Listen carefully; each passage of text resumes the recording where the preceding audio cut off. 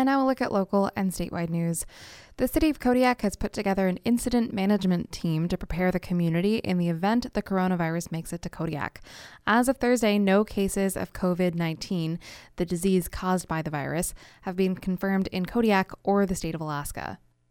I think the key to this is that we have good notice and we share information where we're not surprised when we have a patient, because if it is as contagious as they say, we don't want patients just walking into the hospital and infecting people immediately, or having our healthcare providers like our EMS service coming into a facility that's potentially has the coronavirus, but we're not aware of it. We don't want exposure to those that are unnecessary.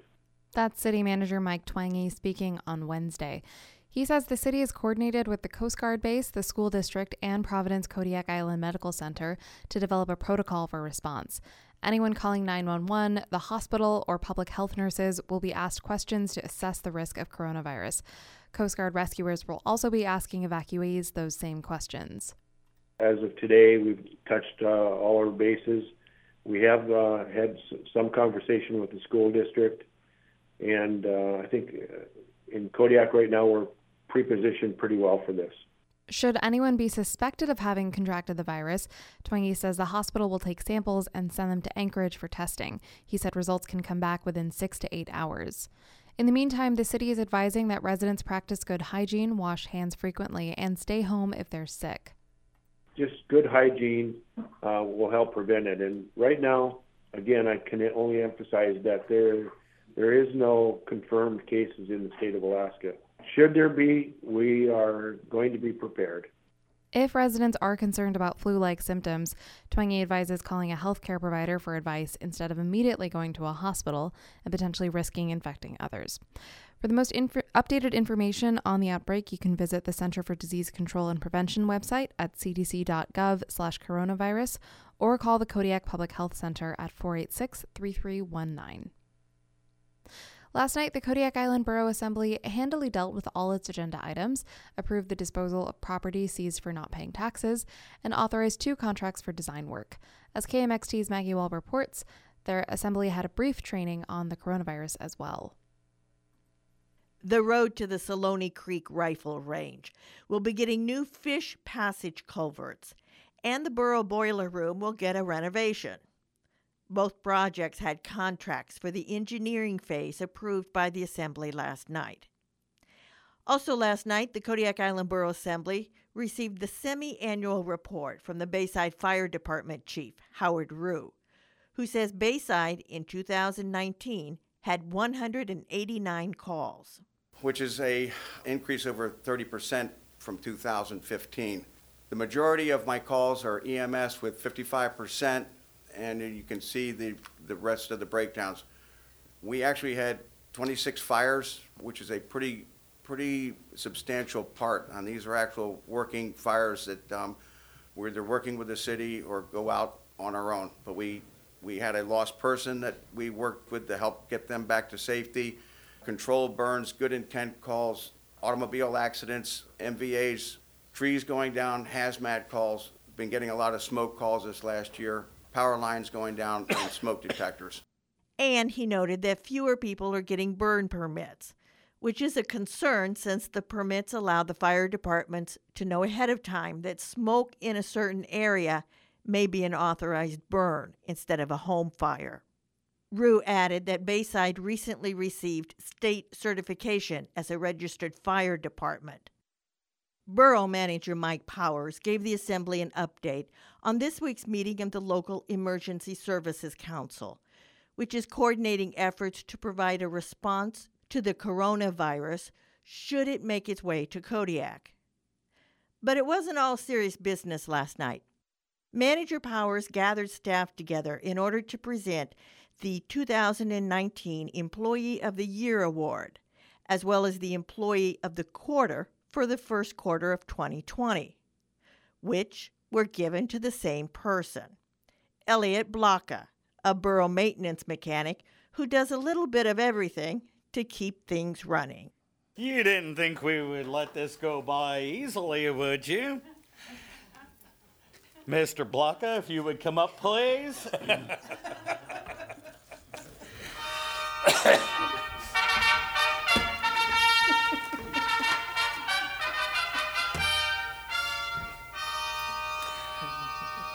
Thank you.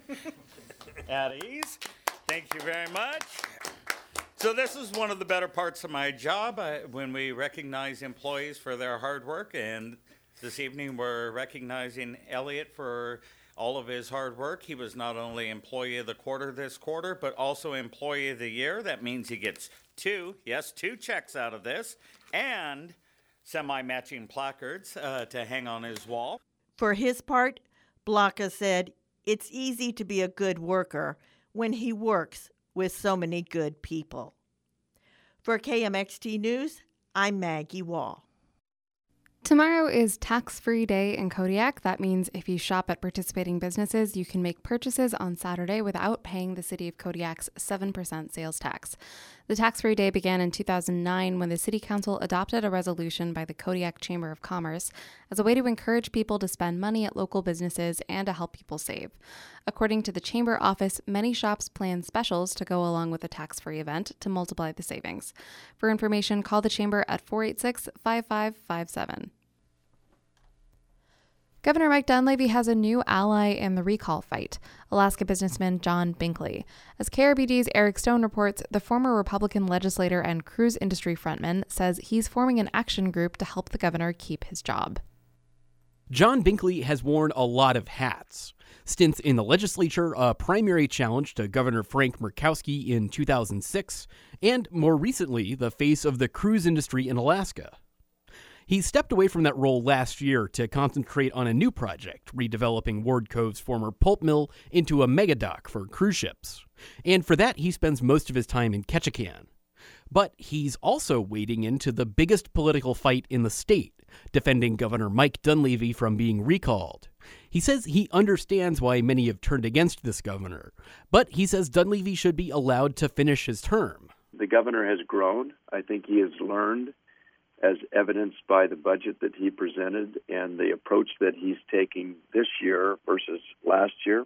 Here in coastal Alaska, the Alaska Marine Highway System has been at a virtual standstill from mechanical failures following cost cutting. Anger has been directed at the governor for his austere budget, but Binkley says it's not all Dunleavy's fault. That's the result of decades of neglect by many administrations over time of not keeping the ferries upgraded to the point that they should be.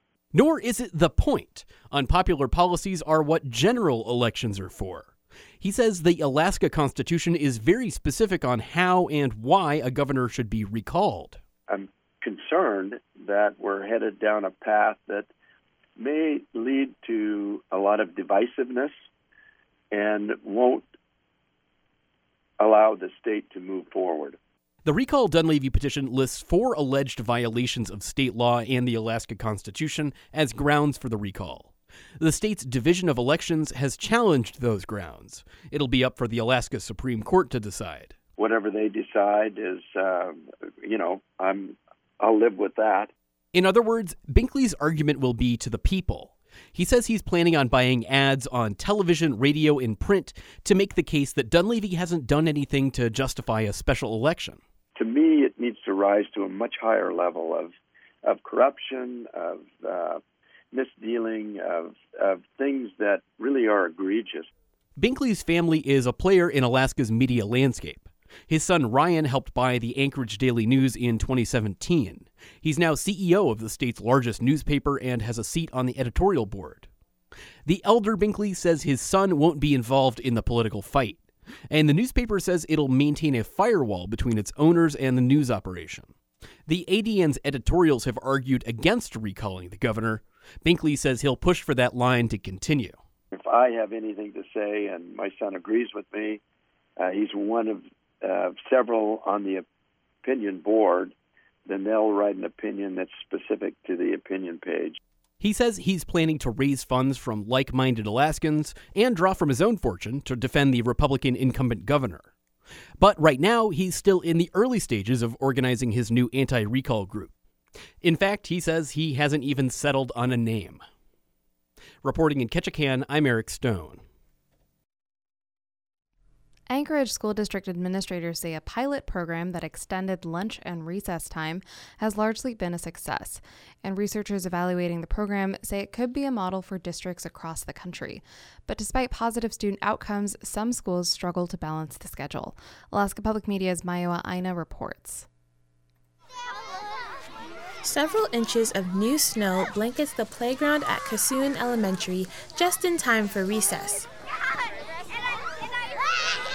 Kassoon is one of 19 elementary schools in Anchorage participating in a wellness initiative that asks schools to give students 10 full minutes to eat breakfast and at least 20 minutes to eat lunch.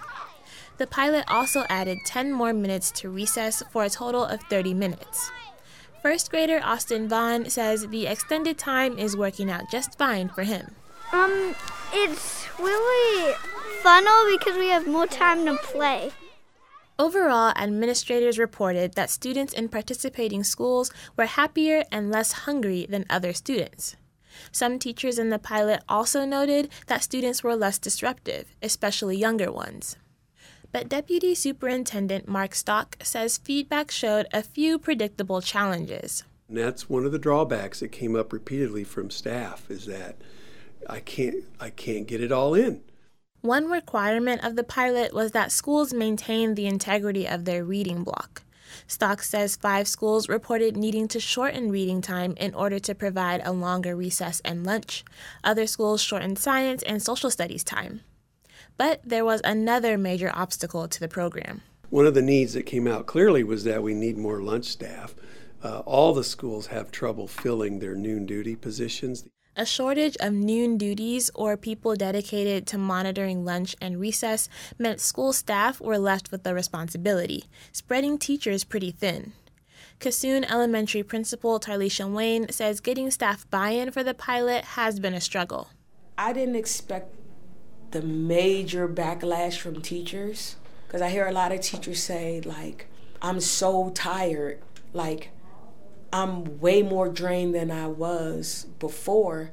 Wayne says she plans to continue with the pilot, but hopes to make a few tweaks to the schedule and will include more teachers in the decision-making process. That flexibility will be important in how the pilot moves forward, says researcher Juliana Cohen. Cohen is an assistant professor of nutrition at Harvard and volunteered to help evaluate the program. If this pilot is going to be expanded, it's probably not a one-size-fits-all type of initiative, but that different type of methods are going to be likely needed for this to be successfully implemented, both inside of schools and between schools. She says ASD is one of the first districts in the nation to test and evaluate longer lunch and recess times. The majority of principals interviewed, about 60%, said they would continue the pilot at their school next year. After more discussion, the district can decide whether or not to maintain the program on a voluntary basis, alter district policy to reflect the schedule change, or end the program. In Anchorage, I'm Maiwa Aina. The Midday Report on KMXT is brought to you in part by Ardinger's Fine Furnishings, where you'll find the Simmons Dual Comfort Mattress, allowing you to customize your sleep experience. Also featuring massage and zero-gravity chairs from the Human Touch Company and sofas and love seats by Stanton. 486-5554. This is Alaska Fish Radio. I'm Lainey Welch. Keys to the Gulf Cod Crash. More after this. The Alaska Marine Safety Education Association is offering marine safety instructor training in Seward, April 20th to 25th. Learn more at amc.org. Integrated Marine Systems is the leader in marine refrigeration in Alaska. Visit imspacific.com. Warmer temperatures on the ocean bottom were key in causing the cod crash in the Gulf of Alaska. That's the conclusion of a NOAA fisheries study that connected low numbers of cod of all ages to loss of spawning grounds in the 2013 to 2016 heat wave called the Blob, the largest warm water event ever recorded in the North Pacific. Pacific cod are unique among all cod species because they only spawn once in a season and have eggs that adhere to the ocean floor. But the eggs have a very narrow temperature range for hatch success. And during the heat wave, Gulf of Alaska waters reached nearly 61 degrees compared to a norm closer to 50 degrees. Right after that, they saw no first-year cod. Lead researcher Ben Laurel collected tiny cod from nearshore waters around Kodiak in 2018 to bring back to the Alaska Fisheries Science Center in Newport, Oregon. They've followed the fish since to see how they're recovering from blob effects. Laurel said in a previous interview that things might be taking a turn for the better. 2017, the ocean temperatures started to get back to normal, and we did see a sign of some fish, which was good because we hadn't seen fish earlier than that. The research is providing a window into how Alaska cod will fare in a changing climate. So it's sort of a dress rehearsal, I think, for things to come. And it's encouraging that we had responsive action to this really drastic reduction in the population. I'm encouraged by that, but I'm also tentatively nervous about what's in line for the future. So I think everybody should be braced for that uncertainty. Find links at alaskafishradio.com. Fish Radio is also brought to you by Ocean Beauty Seafoods. In Kodiak, I'm Lainey Welch. Fish Radio is supported in part by Joy Crafts, specializing in marine safety equipment. U.S. Coast Guard approved AMC instruction for commercial fishing vessel safety procedures and drills, serving Kodiak for over 25 years. 486-6293 at 445 Shahafka Circle.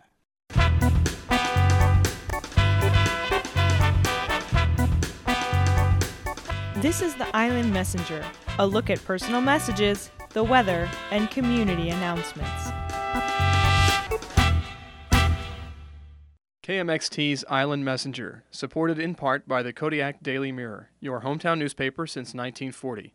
Now online at www.kodiakdailymirror.com. Welcome to this noon edition of the Island Messenger. It's 31 degrees, mostly cloudy in Kodiak today. This afternoon, expect a 20% chance of snow after 3 p.m., mostly cloudy with highs near 28 and east winds around 5 miles per hour. Tonight, a 30% chance of snow mainly before midnight, cloudy with a low around 22 degrees. East winds around 5 miles per hour, becoming west after midnight. On Saturday, a 40% chance of snow in the afternoon, but mostly cloudy throughout the day. 40% chance of snow continuing through Saturday night and Sunday.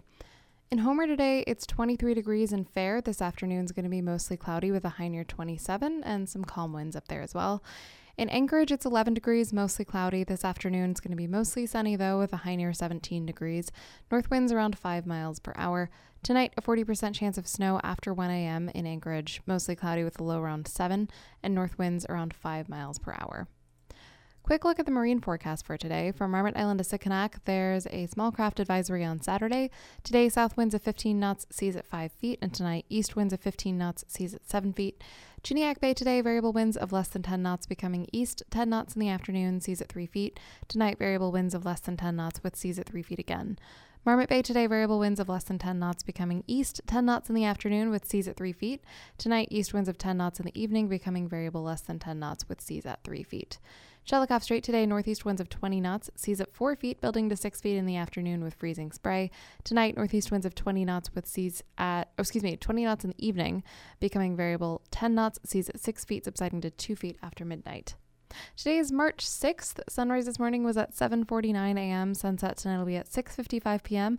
That's 11 hours and 6 minutes of daylight, which is 5 minutes more than we got yesterday. The record high on this day was 52 degrees in 1943, and the record low was -6 degrees in 1971.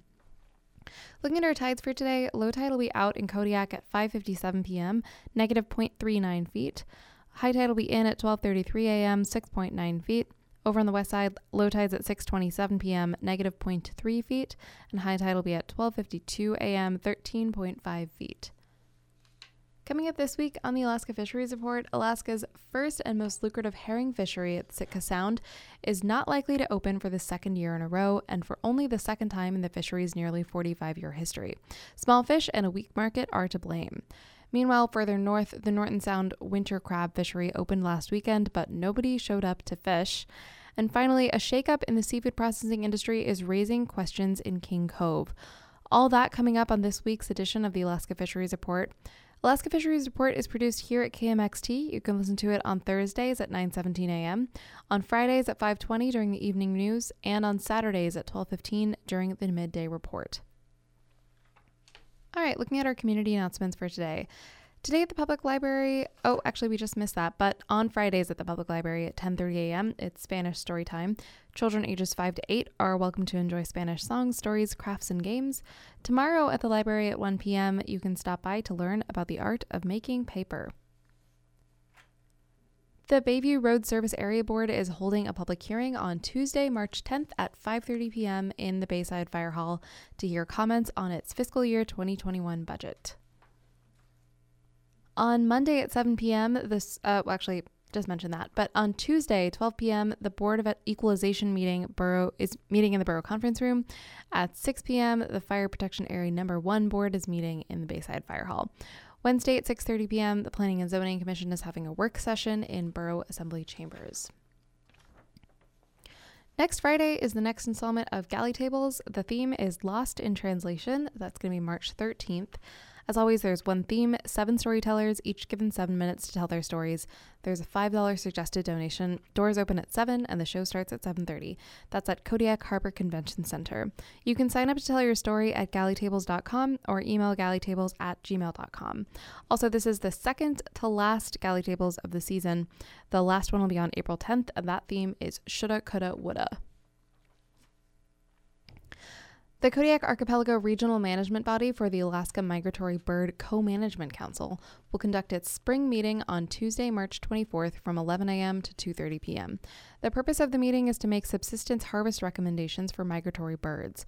Recommendations approved in this meeting will be advanced to the spring 2020 statewide AMBCC meeting.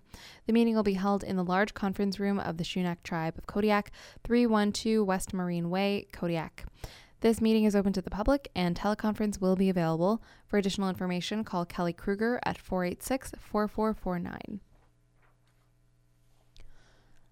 The Alutiiq Museum has a public service announcement about saving Alutiiq family photos. Photographs are among the most popular documentation of Kodiak history. People love to see family members and familiar places, and yet photographs are also some of the most vulnerable records of our community's history. Paper images fade and disintegrate, they're susceptible to mold, water damage, and fire, and as time passes, people forget the activities and individuals pictured, and photos are discarded. The Alutiiq Museum is leading a 1-year project to preserve paper photographs of the Alutiiq world. Bring your pictures of Alutiiq people and places to the museum, and they'll make digital copies for you. If you agree, the museum will also add the copies of the images to its archives. Preserve your photographs and help future generations see the past. For more information or to set up a scanning appointment, please contact Collections Manager Amanda Lancaster, 844-425-8844, extension 22.